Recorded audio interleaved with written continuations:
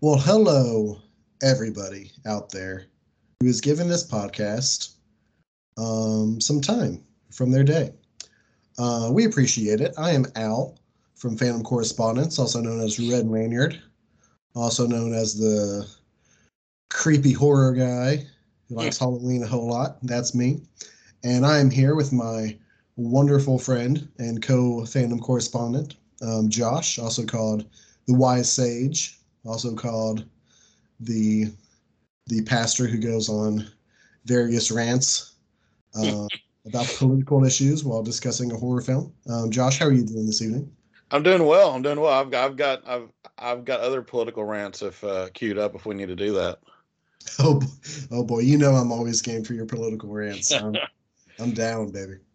Um, but yeah, we are the Phantom Correspondents, and we are doing a few special episodes of our podcast, Fandom Talk, which you are at right now. We're doing a few episodes on various horror films because this is Horror Fest, my friends.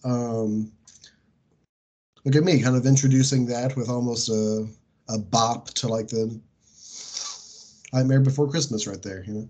There you go. Uh, but yeah, we queue up some horror movies to talk about, and we talk about them. And you might love everything we have to say. You might hate everything we have to say, but we're going to talk about it because this stuff is worth talking about. It's very interesting and it's very important to the film industry and the fandom in general. This year, we're talking about films that have had particular influence, either on pop culture, either on the horror industry itself, whatever it may be. Just very influential horror films from various horror subgenres. But before we get into all that, I do want to say, if you're listening to Phantom Talk, if you're thinking, horror isn't really for me, I still sleep with the lights on. The scariest thing I watch is Law and Order SVU, which let me tell you, that show's scarier than most of what we talk about Yeah, here. that can be pretty horrifying. It is. But if you think horror isn't quite your vibe, don't worry. We're still doing other kinds of podcasts. We just got done with our last in the series of podcasts where we all talk about the Teenage Mutant Ninja Turtle films. We just got done with a super long episode about both of the films produced by Michael Bay. Always, an interesting figure to talk about in the film industry. So definitely check those out. Josh and one of our other admins, Raven, is also doing various podcasts about the challenge episodes, which is a fun reality show. I've never seen the second of it, but I still enjoy their podcast. They're a blast. So be sure to check that out. And to go along with Horror Fest for the podcast, I'm also doing a couple of videos on our YouTube channel, YouTube / The Phantom Correspondence. So be sure to check those out as well.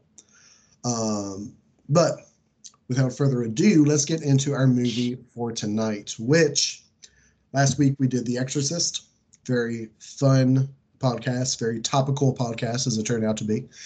Today we're talking about a film that undoubtedly very influenced by The Exorcist, very much continuing in the kind of horror style and legacy that The Exorcist created. And that is the film The Conjuring, directed by James Wan, um, released in 2013. And if anybody doesn't know a whole lot about horror, um, but you know a lot about film, you'll probably know that James Wan, here for a while, here for probably the last 20 years or so. Josh, you might have something to say about it, but here for the last 20 years or so, James Wan has kind of been the name in horror as far as horror directors go. Some of his films have been variously received by critics and audiences. Some loved, some hated, but I mean, when it comes to horror franchises and horror films in the last 20 years, it's hard to go against the guy who did Saw, Insidious, and the Conjuring franchise.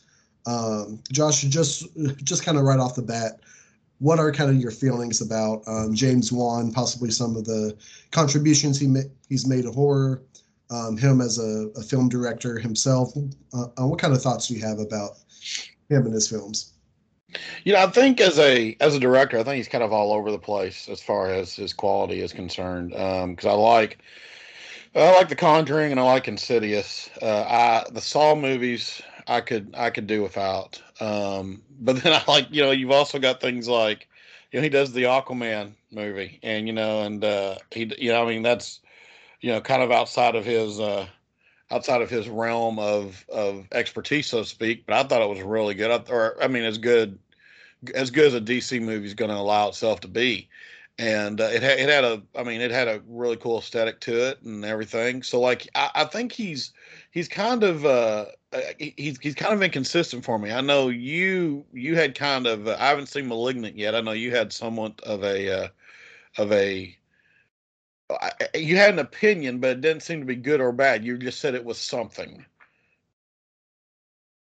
Um, I did say that it was something.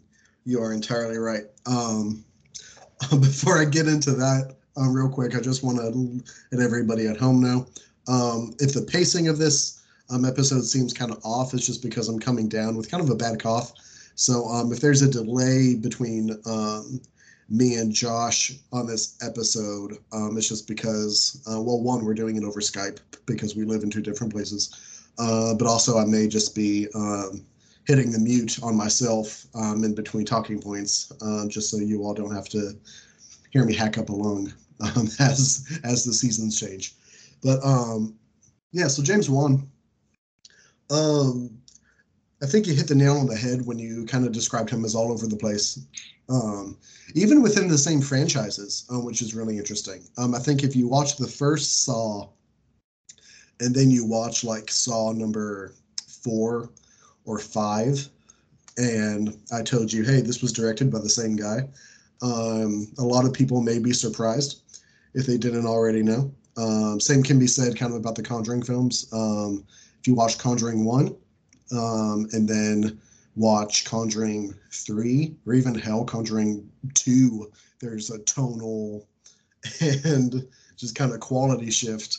You might be surprised. But his influence, regardless of what we think about his talent and his execution, his influence on the industry um, is very hard to argue against. I mean, this is a guy who has made some of the most influential horror franchises over the last 15 or so years. Um, and perhaps the most influential is the one we're talking about today with The Conjuring. Now, The Conjuring, for people who don't know, I do encourage everyone to go and watch The Conjuring before listening to this podcast in its entirety, because despite how much I harp on some of the issues in the franchise, I do think the first Conjuring is actually a very good horror movie. Um, for those who don't know, Conjuring is based pretty generously on the quote unquote real life reports of a real life couple of quote unquote paranormal investigators called Ed and Lorraine Warren. And the Warrens did a bunch of investigations into various paranormal phenomenon over the years. The Conjuring and subsequent films afterwards in the franchise are about the case files of some of those investigations. To the point that The Conjuring, the original name of The Conjuring, was going to be the Warren Files before being changed. I think the change was a good decision as far as the name goes. Conjuring kind of rose off the lips a bit better than the Warren Files. But The Conjuring, both this film and subsequent films, ask you to do something that's not entirely new to the horror industry, but it's something that does kind of paint the context of these films. And that is, it asks you to watch these with the thought, either in the forefront or in the back of your mind, that this is supposed to be based on a true story. Now, again, this is not uncommon. One of the earliest times that a director asked you to have that kind of thought, that kind of context with you as you watch something, was back in the 70s with Texas Chainsaw Massacre, which, for people who don't know, the based on a true story is doing just, I mean, LeBron James on the Cleveland Cavaliers amounts of work for Texas Chainsaw Massacre. Some debate on how much work that phrase does for The Conjuring. So, Josh, let me ask you this. With that in mind, does the idea that The Conjuring is based on a true story or true events, what does that do for you when you sit down to watch this horror film? I don't really, I don't trust based on a true story that much. Particularly in regards to this, you can do a really quick Google, and I find this weird because when you do a Google search of Ed and Lorraine Warren, uh, what this movie's based on is actually one of their failures. The Perrin family actually ends up kicking them out of the house because they weren't able to help anybody. So that's an interesting thing to know, either going into this movie or after seeing this movie, that basically the ending of this movie, which is a very happy ending and a very, I mean, it definitely sets up for sequels, but like it's a very happy ending, very, um, everyone kind of walks off, Patrick Wilson and Ron Livingston share this, like, we're so glad we get to be good husbands and fathers kind of moment, and everything. And so everything's kind of hunky dory. But in real life, the Perrin family just, they left the house, and the house to this day supposedly is still haunted, and that whole area is messed up, and has all these like paranormal issues going on with it. And so when you know that, it kind of it does, it does kind of cast a um I won't say a pallor on The Conjuring, but it does. I think there is some semblance of you're almost required to suspend your disbelief here. I kind of wish it didn't say based on a true story, although I know they have to do that because of Ed and Lorraine Warren, who are actual factual people. But I think the movies honestly would be better if they had just created two characters and just went with it, because it's not like you need it's not like you really need Ed and Lorraine Warren, those people, for this film, because like I said, what happens in this film is vastly different than the reality of what happened, and vastly different than what Ed and Lorraine Warren did, which was, depending on how nice you're being, is either A, made themselves, was, trying to be helpful, but ended up being harmful, or B, were a couple of shysters that made a lot of money off of studying the occult. I'll let Al rant on that a little longer than me. But like I said, the based on true story. When I see that, particularly in front of a horror movie, I'm like you. I know that's doing a lot of heavy lifting, and very rarely do I take that to heart. Yeah. Yeah, it's interesting, right? I understand the appeal of the phrase. I understand its utility, in trying to create a substantial amount of fear within the context of the film. Because obviously, you go and watch a horror movie, and it might be scary. It might have scary things happening that frighten you or disturb you. But in the back of your mind, the ultimate comfort is always, this is a film production. This is something I'm watching. I can hit stop at any time. I know at the end of the movie the credits are going to roll, and I won't have to worry about it because it's a work of fiction. By placing that phrase, inspired by a true story or based on true events or whatever it might be, um, it is an attempt to kind of take that security away, right? It's an attempt to increase the fear factor of a horror movie by saying, well, sure, the credits are going to roll on this, but what really inspired this, that's very real. And it kind of forces a viewer to think about that in a way of saying, okay, well, how much of this was a real inspiration? How much of this should stick with me after the credits roll, because there's this idea that you have to grapple with the realness of the horror story instead of just being able to turn it off whenever you want to. Now, that being said, that phrase is particularly interesting when used with the Warren films, which is what I've taken to calling them. The Conjuring and other films within the cinematic universe. Now, again, I think The Conjuring is really good. We're going to talk about the film itself here in a bit, but it's almost impossible to talk about The Conjuring and the Conjuring cinematic universe, the CCU, if you will, without talking about the portrayal of the Warrens.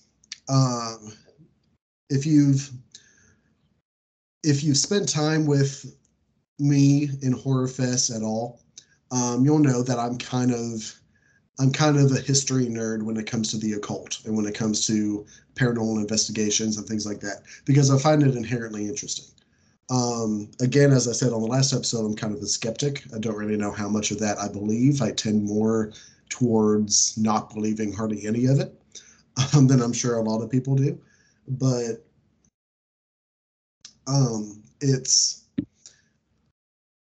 it's difficult to separate what The Conjuring does as a movie from what it says about the Warrens as people, because the Warrens were people who basically kind of almost inspired a smaller scale satanic panic before the satanic panic happened, right? They'd hear about strange happenings and strange occurrences and interesting phenomena, and they'd say, well, can we investigate it? It could be a ghost, it could be, demonic presence, it could be almost anything. Can we come and investigate that? And usually, as Josh has pointed out with this very case, either they weren't very helpful at all, they came away with no real evidence to show that they helped or didn't help one way or the other, or they used it to gain a lot of fame, a lot of TV appearances, a lot of press tours and things like that. So it's difficult to talk about these movies without talking about the more insidious, anybody catch what I did there? The more insidious origins and context of what's going on behind the history of the movies, which I'll get into a little bit more towards the end of the podcast. But first, let's focus on the film, because, again, the film I do think is a really solid horror movie. I think it's one of James Wan's best films he's ever made. Josh, I'm asking you about the film and the things that happen in it. Can you give me any specific scenes or any occurrences that happen within the film that really impressed upon you? This is a high quality horror film. Anything that struck you as not very impressive at all? Anything to kind of talk about the tone of the movie and what you thought of it as a whole. So I'm gonna make a neutral. I promise this is a neutral statement. It's gonna sound like a political statement, but it's a neutral statement. Okay.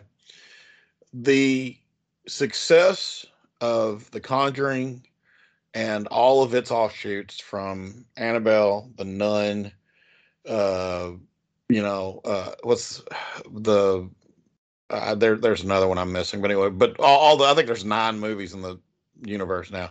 The success of The Conjuring and everything that's with it, the reason it's successful is the same reason that, and the reason I think it caught people off guard is the same reason that the Donald Trump campaign was as successful as it was.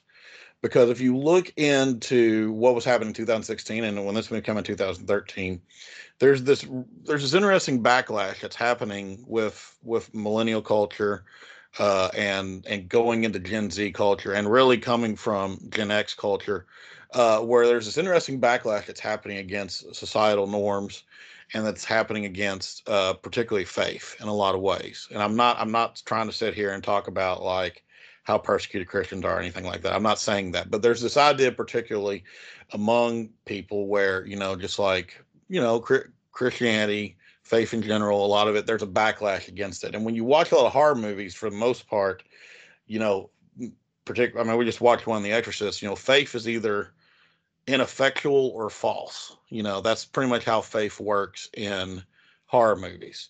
When they're dealing with the occult or whatever, the strength is always within the demon or the ghost or whatever, and then like somebody's holding a cross while shaking and yelling at the demon. That tends to be how most of these movies go. What The Conjuring does, it's interesting, and that's different, and that I think is the reason it's so successful, is that it's a movie that focuses on this idea that yes, there are demons, yes, there's evil out there, but if you have faith, you can overcome it.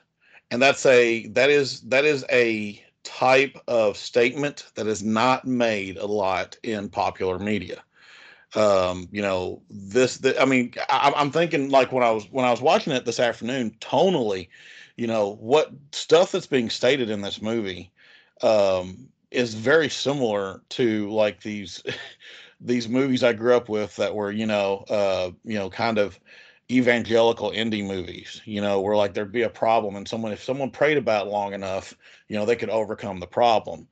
And Conjuring leans into that hard to the point where you have a moment where, like, the dad is like, well, we're not church going people. And Ed Warren goes, well, you might want to think about changing that.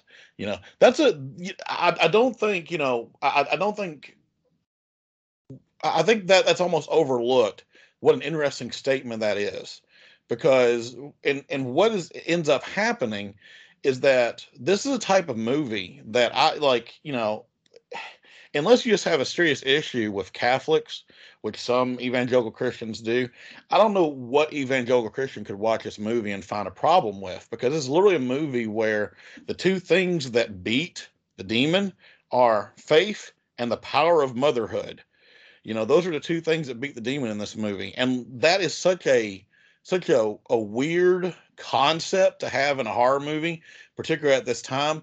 And if you look at what's happened with all of the other movies that come out, even the ones that tend to have, because they all tend to have somewhat dark endings because they all have to go into another one. But if you look at what's happening in all these movies, every single one of them begins and ends with this concept of faith. And you better find faith if you're going to deal with this. And so I don't know honestly how I feel about that, because Al, like you, I tend to I don't want to make a statement like there isn't demonic forces, but with a lot of things I tend to be more skeptical on it, particularly with how things are portrayed movie wise. But that tone of the movie, which is just from the beginning to the end of this movie, is faith is what faith is what overcomes demonic forces. That tone is such a 180 from The Exorcist, where faith is ineffectual. It was really almost jarring to watch it again. Now, as far as the movie being made goes, or how the movie is, as far as like from a shot by shot critique, the movie, and James Wan's good at this, and it's one of the things, like, I almost don't want him to get much bigger than he is, because James Wan is very good at taking a movie that costs $10 million to make and making it seem like it costs $100 million to make. There are really impressive special effects, really impressive scenes in this movie that work strictly because of how limited the budget is. So like, I think some of the worst parts of the movie are actually when you see the demon, Bathsheba, because when some of the creepiest parts of the movie are just based off, Vera Farmiga playing Lorraine Warren, and how she just walks around the house and feels this presence, and just her acting and her ability and the way things are shot, and how some things are just always kind of off kilter, and how how things are framed, and how there's always you're always looking over someone's shoulder, almost out of fear, because someone's going to be standing there. Stuff like that is really James Wan's really, really good at. And so there was a real, when this movie came out, there was a real difference in how this movie was being made, because almost because of how little uh monetary help they had, that almost made the movie better because they were relying on more practical effects. To the point that there's some I still don't know how they do them, but I mean they're definitely practical. But like, there's several scenes where someone's being dragged across the floor and things like that, and they're just very well done. The entire scene. There's a scene that starts. It's only a couple cuts, but there's a scene that starts where Officer Brad sees the maid who has killed herself, and then it freaks him out, and so then he goes and he tells Ed, and when that happens and one of the little girls gets drug across and gets slammed into the walls and stuff, and like it's just this really really well done scene that when you look at it is basically just really done through the acting performances and then how things are being shot. It's really it really is a strong movie. I liked it a lot more from a filmmaker stand or from a film standpoint this time when I watched it, because there were things I was looking for.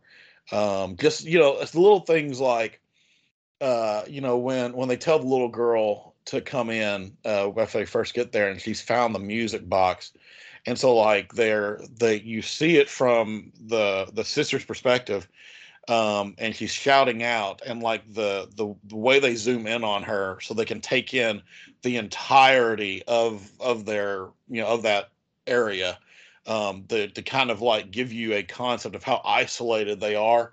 Stuff like that's just really really good, and that's the type of stuff that James Wan has a real good eye for.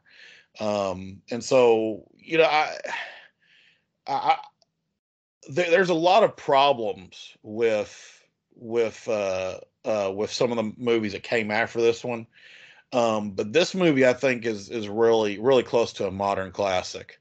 And really really just a very strong,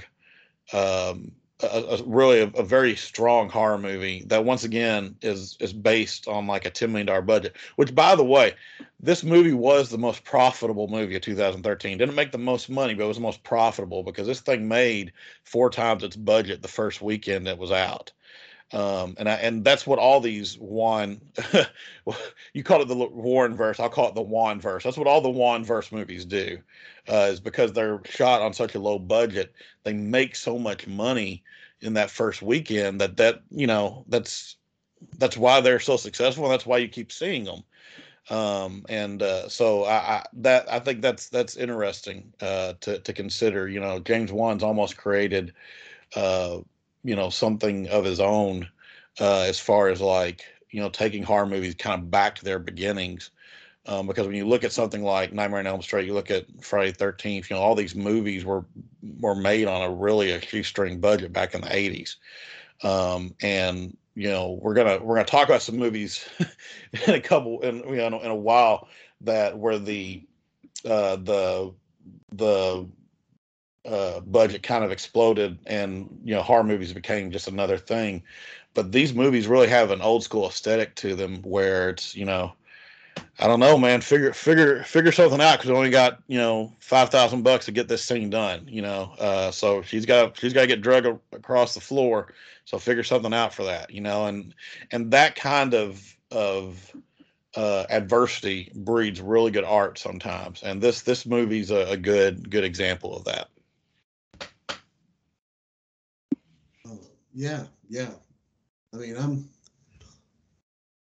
I'm with you, and I realize I realize that as I talk about on the first Conjuring, it's going to be almost kind of a whiplash for some people who have kept up with some of the things I've written over the years for Horror Fest, because it seems like all I do is just crap all over on the Conjuring verse. But again, I agree with you, Josh. I think the first Conjuring is really really good. It does a lot of things really effectively. One of the reasons why I get so frustrated with the sequels and the spin-offs is just in the disparity between the quality of those films and the quality of the first one. So frustrating because I want that quality to be consistent. But I know this first one is great. I think one of the scenes that is particularly great, that honestly is gonna has stuck with me since the first time I saw it in the theaters in 2013, and I think it's gonna stick with me for the foreseeable future. It's just one of those scenes is when um, she's she's hearing the sounds in the basement of the house, and she has the box of patches that really do really cool effects with the lighting of the scene. Mm-hmm. And she's playing the clapping game, um, and then the hands just appear and clap beside her. I think that just the cinematography of that, the tension behind that scene, the effect from the match for the lighting of that scene, just everything about that scene, I think is really an iconic scare in the horror industry. And James Wan, it's kind of a wild thing. When James Wan wants to be subtle with his films, um, he does it to a really effective a result. He really does. I'm not going to sit here and try to tell you everything that James Wan has ever done is in the art of subtle horror, because it's not. But um, when he wants to be, he's really good at the subtle, small, quick scares that happen that aren't necessarily jump scares. They can be, but more small details that set the scene, that set the tone of the film. He's so good at doing that. Um, and that honestly has been very influential for horror just within the last 8 years. Watch, Haunting of Hill House, Haunting of Bly Manor, um, some of the most successful horror series. A lot of those touches, a lot of those passive, figures in the back, or small movements within the environment of the scene, are very, very good and very effective. And that's something that James Wan does really well. Again, apparently just when he's in the mood to, because sometimes he'll go to the exact opposite end of the spectrum and do something completely over the top. Yeah, I think speaking to your point there, there's a scene where um, it's a scene that still stays with me, even though there's nothing to. It's literally just a slamming door. But there's a scene where I can't remember which one of the girls is. I think it's the second youngest one with the short hair, and she keeps getting woke in the middle of the night. Someone's grabbing her foot. She doesn't know, and finally she wakes up and she's like, she sees something. And like, what's great is the way it's shot is, you're looking for what she's seeing. There's nothing there. There's nothing there for you to see. But because there's darkness where she's looking behind her sister gets up to try and see it too. Because there's darkness of where you're looking for it as well. And they just keep going back to it. And the whole scene's carried by the acting of the actress, and then just how things are shot with such really good dynamic effects of light, but also darkness. One uses darkness really well, because a lot of times when people use a dark movie, or when they use darkness in a movie, it's there to obscure people, and so then you just get kind of angry about it. But Juan does this thing where he makes almost just like he draws a line between where the darkness is and where the people are, and you're never obscured from who the people are. That you never see them obscured or anything, but there's always a dark area that's getting obscured where anything could be happening. And Juan does that really well, and I mean he did that really well in Insidious too. And I agree. I think a lot of people copy him on it. Sinister, which is supposedly the scariest movie of all time. I don't know why we didn't do that one, but that one was both the scariest movie of all time. But Sinister does that. I mean, Sinister bases its entire movie off of that kind of scare, because you're always looking for where Bagul is.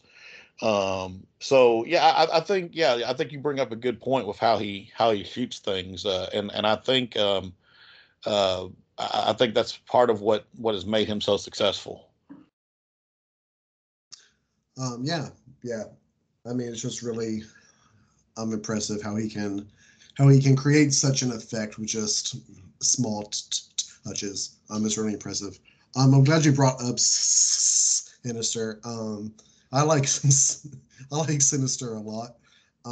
It's not on the queue for this year. We may probably talk about that one down the road because, as you said, it was voted as the scariest film of all time, which seems to be almost an impossible thing to really nail down objectively. But it's an interesting flick for sure. So hey everybody, if you're interested in us talking about Sinister in the future, then holler at us and let us know. Um, all that to say, again, I really do think The Conjuring does a lot of things really well. It just does. It has scenes where you watch it and and so you're so engaged with what's going on that you feel the horror even if it doesn't outright scare you. You feel the tension from it and you're able to kind of co-experience it. And I think one of the ways that that happens so effectively is that The Conjuring is one of those movies that I think really builds the potential for fear and for horror by getting you invested with the victims therein. Um, this is a really important thing to pull off. Another film that I think does this particularly well is with a lot of the family in the Amityville Horror, um, which is also a movie I watch a lot. That's probably one we'll talk about in the future as well. But just the fact that in The Conjuring you spend a lot of time with both the family and with the Warrens as well. You just spend a lot of time with these characters, and you get the feeling that they're not on screen just to have an excuse to do a scary thing. You get the feeling that they're on the screen because you are supposed to learn about them. And the film wants you to be invested in them and invested in their success and invested in their experience.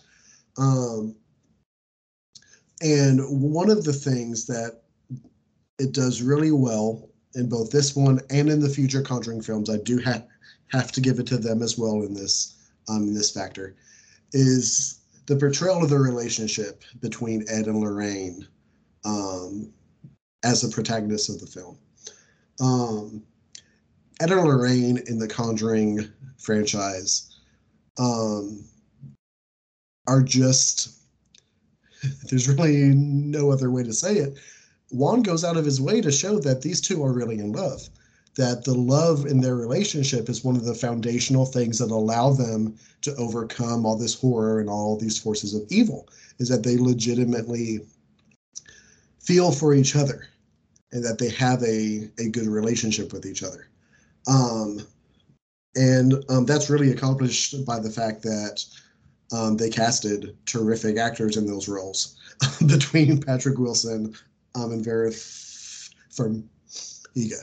Um, Josh, what kind of things do you think adds to the experience of watching The Conjuring by seeing the depiction of this relationship between the Warrens, putting aside kind of their real life history and what implications that had? Uh, how do you feel about how the Warrens are depicted as far as a couple, as far as a relationship goes in this movie?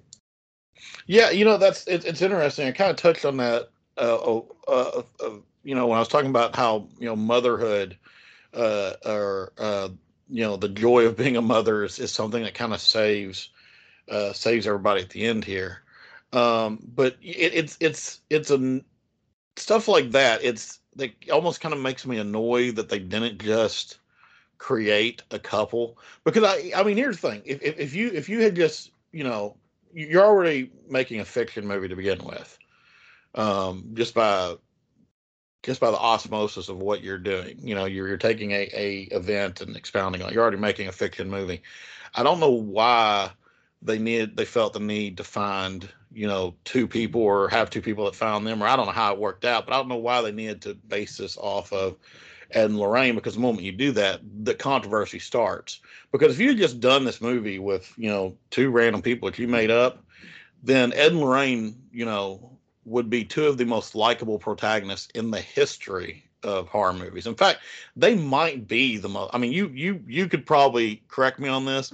I don't know any horror movie that has a more likable two protagonists. From the beginning, they're selfless. They care about people. This is a movie that tells you very early on that Lorraine, um, has experienced something horrible. She sees something horrible due to her clairvoyant abilities. And so every time that there's a demonic presence, she's targeted. And yet, when the mother comes to see them and is like, I need help, she says, absolutely, we'll go. We'll go and we'll figure something out. And she's constantly saying, we have to help this people, and you can tell that she really cares for people. One of the interesting things about Lorraine is, I mean, Lorraine's what we would call, correct me if I'm wrong on this, Al, but Lorraine's what we would call an empath. If you take away her powers, although I guess her powers are really being an empath personified. She understands people. She understands what motivates people. In particular, when that's what makes that scene where she sees the picture of them on the beach, and kind of sees that memory. But what Juan does really well is that scene's foreshadowed by the fact that the first time she's ever in the house, she finds that photo and picks it up and looks at it. So she knows there's something there already. She knows she's dealing with a family, that loves each other, that deserves protecting, that kind of thing. And so that, I think that really helps you get into the characters. And you just don't see that. I mean, like, I'm thinking, I'm thinking of likable protagonists in horror movies. I don't know. I mean, I'll put it to you this way: we're getting ready to, with the movies after this, like, Sydney, Nev Campbell as Sydney is very attractive, and I want to see her alive, but mostly because she's very attractive. And then when you've got all the characters from I Know What You Did Last Summer, that movie begins with the concept of that everything that's happening to them deserves to be happening to them, and so the idea of having two protagonist characters in a horror movie that you're rooting for, that's kind of novel. I mean, like I said, Al, maybe you could tell me different, but I can't remember having protagonists in horror movies that you really, really root for. Maybe help me. What's the name of the lead girl in Friday? Not Friday 13th. In Nightmare on Elm Street would probably be the closest I could think of. Oh yeah, yeah, that's true. That's true. That's a good choice.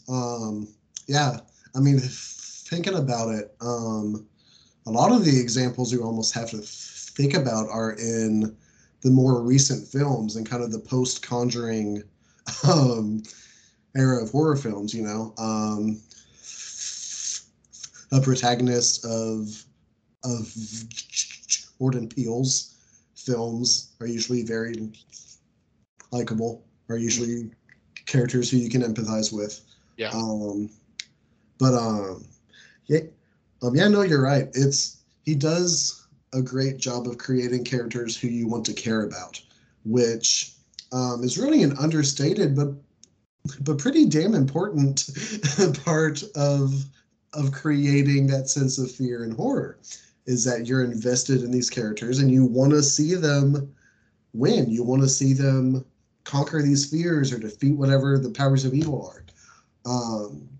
And that's just a very underutilized thing. It kind of touches on this kind of trend in horror that develops in that, and that's been very criticized over the years, especially in slasher films, where you almost have to ask the question: is the context being created where you almost root for the antagonist, whoever or whatever the antagonist might be. I think that comes in very clear as early as Texas Chainsaw. It comes in clear um, as far as Friday the 13th goes. I talked about it last episode. I recently rewatched the original Halloween, and other than Jamie Lee Curtis, just about every victim in that film is just insufferable. To the point where you're just kind of like, yeah, okay, man, like, you know, I see where I see where you're coming from, Mike. Like I'm I get I get it. But I do think there's something to be said how effective it can be to have protagonists who you care about, who you can relate to and who you can empathize with, and how engaging that can create the film to be. Now, as we kind of wind down on this episode, I want to ask you, Josh, excuse me, one real quick second.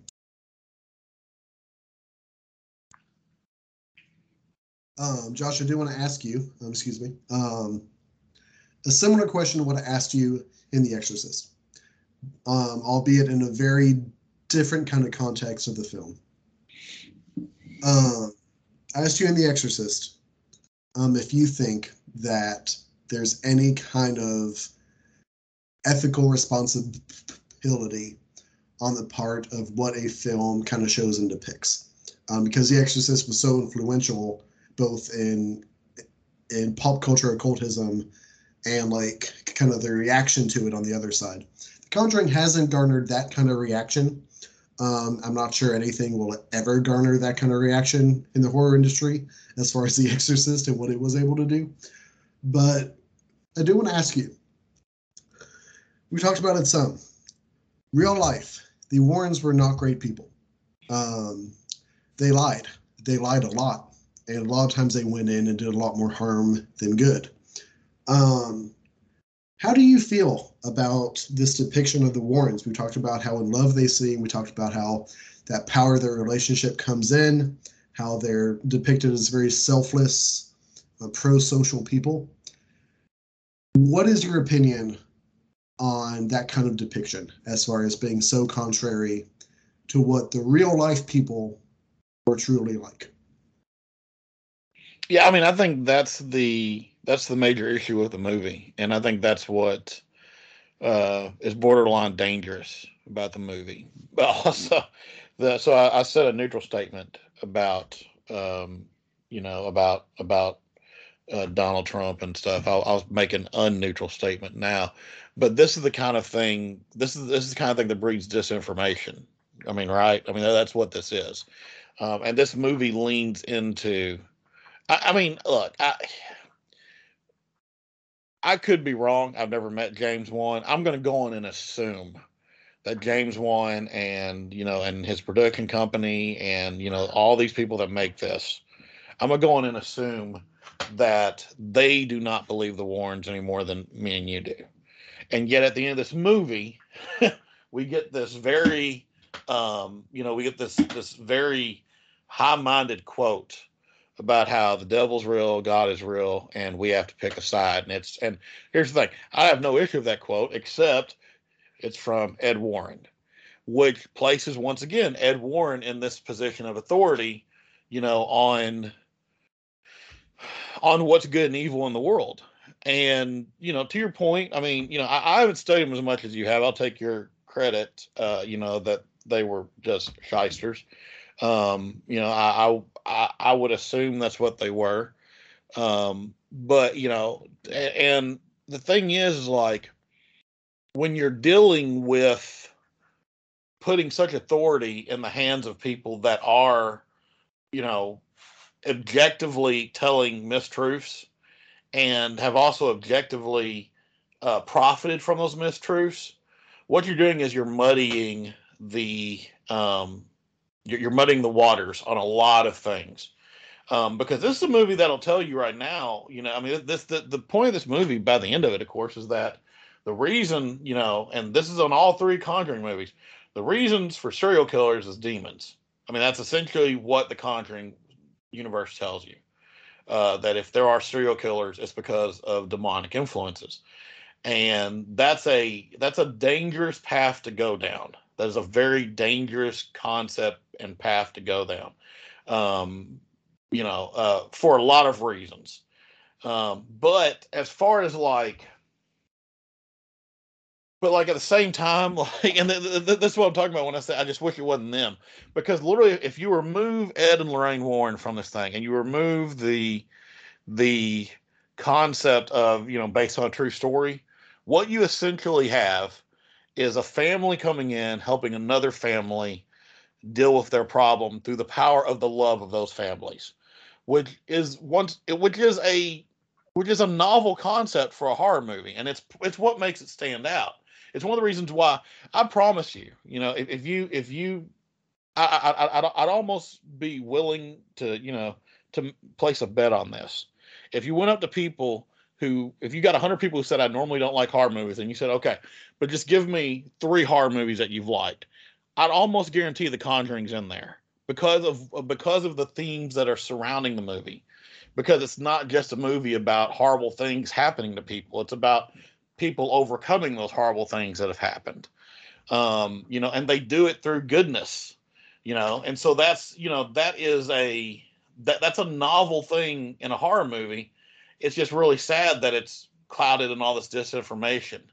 So I know that's not really an answer to your question because the honest truth is I don't know. Because I'm not going to sit here and say like, well, yeah, no one watch this movie because it's all about disinformation. But at the same time, you should probably go into this movie knowing that it's basically a movie that gives authority to two people that probably shouldn't have had authority. Yeah, no, I think that addresses the question quite well. I think that, and again, I do want to emphasize this, that this first film handles stuff the best out of all the other spin-offs and sequels and things like that. It really does. Um, when you get to talking about the Warrens and what the implications of the Warrens' inspiration mean for The Conjuring, it gets hard. It really does.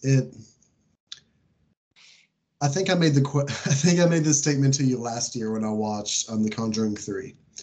I think I made this statement to you. Again, I made the comparison, both The Conjuring and Texas Chainsaw Massacre both say, inspired by true events or based on a true story.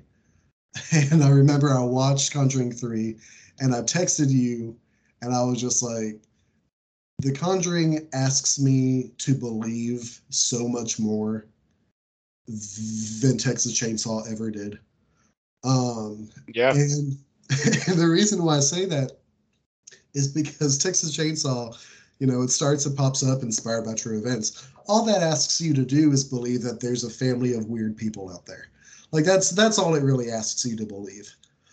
that's the most insane idea you have to entertain when you sit down and watch that.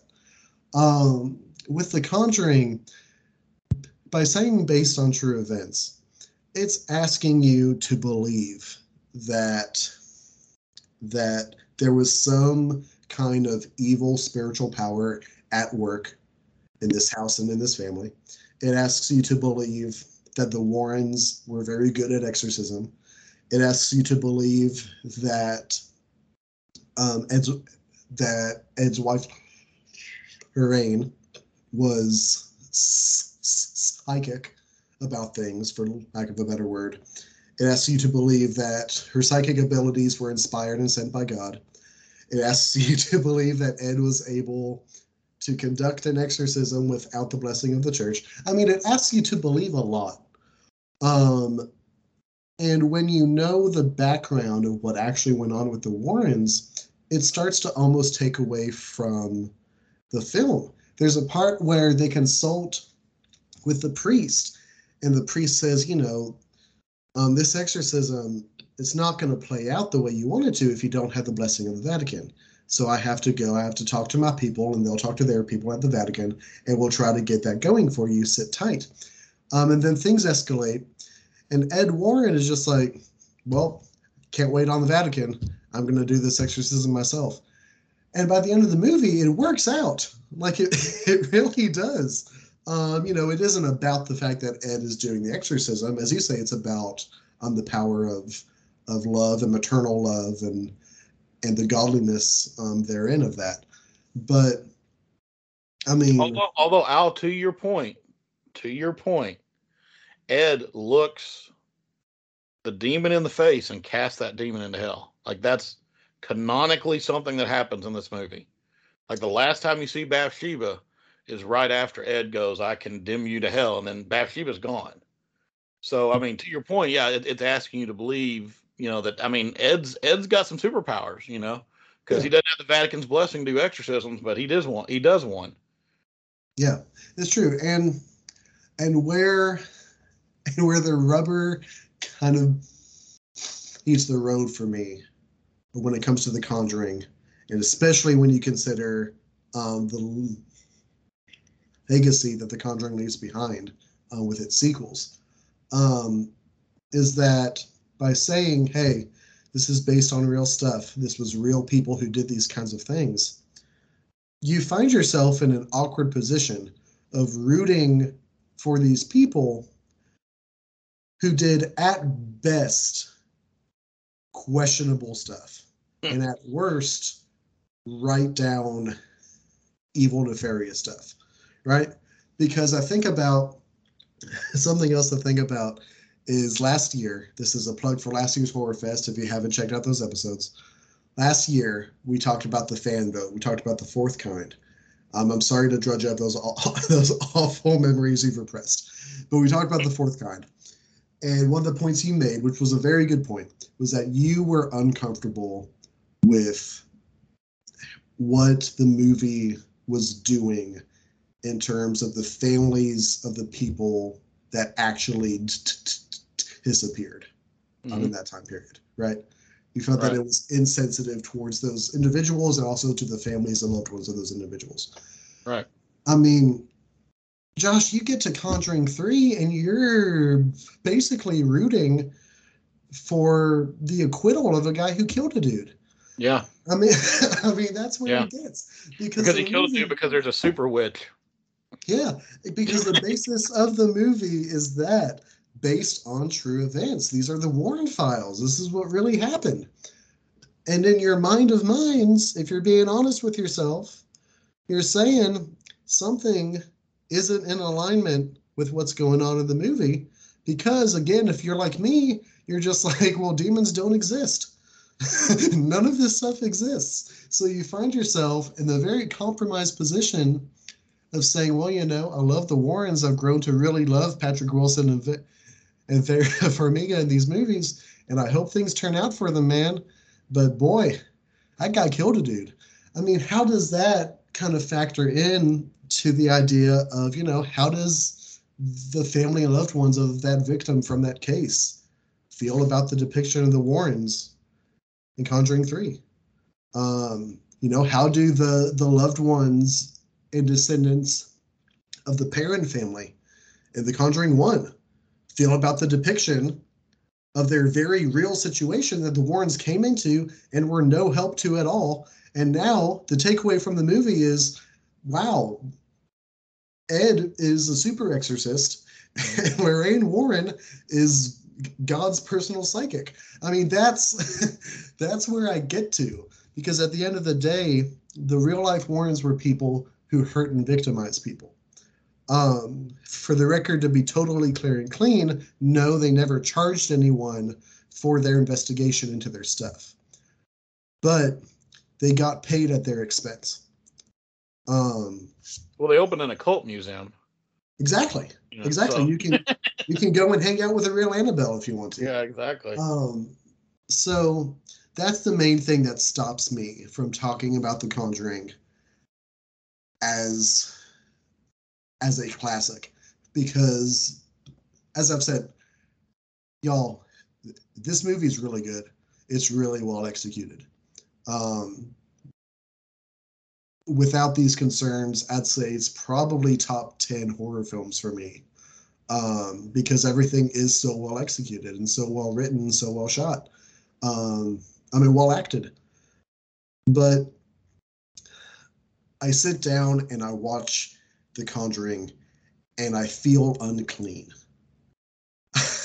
And I'm not trying to be dramatic. I really do, because I ask the questions: how do the real people affected by these real events feel about these depictions of it? And in a way, I guess you could argue that that's a whole other type of horror that the movie accomplishes is the horror of how you feel about your own experience with the knowledge and the viewing of the movie. But at the end of the day, that's where I kind of have to land on it is, beautifully executed, really enjoyable watch. It If you're really engaging with the material, it forces you to ask some uncomfortable questions. Yeah. And usually the answers you won't really be happy with. But Al, I mean, here's the thing though, and like the fact that there's been 9 of these movies now, not just kind of The Conjuring, but all the others, kind of proves that there's if you take the average moviegoer, you're gonna have you're gonna have about 20% that are gonna be um, like skeptic, just about all this stuff, and they're not gonna go see it anyway. They're going to have about 20% that are, if they see the movie, they're going to be like, it's ridiculous.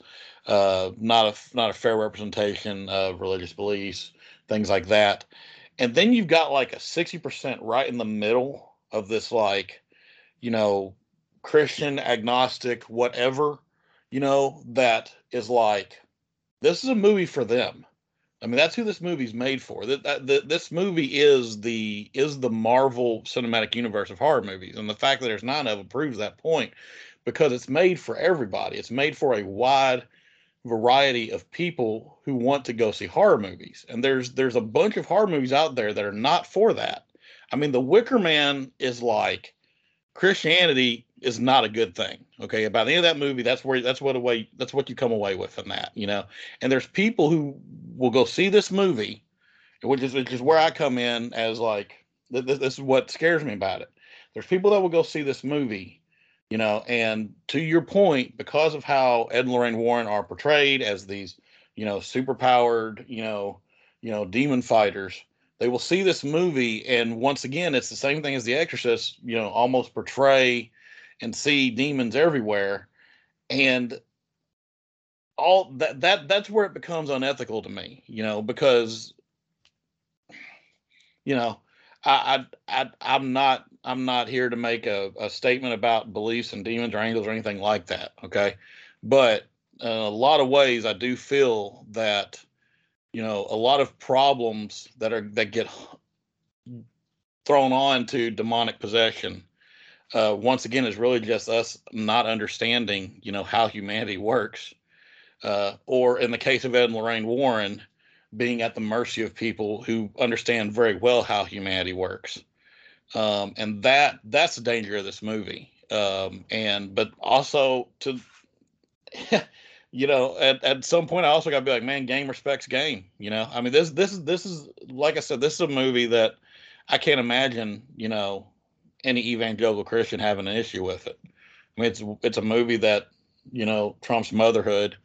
Says motherhood's your trump card. And says says very clearly at the very end of it, you either choose God or you choose the devil. And that's a moral statement that the evangelical Christians would not have a problem with. And so I think I think you're on to something when you talk about how dangerous it is.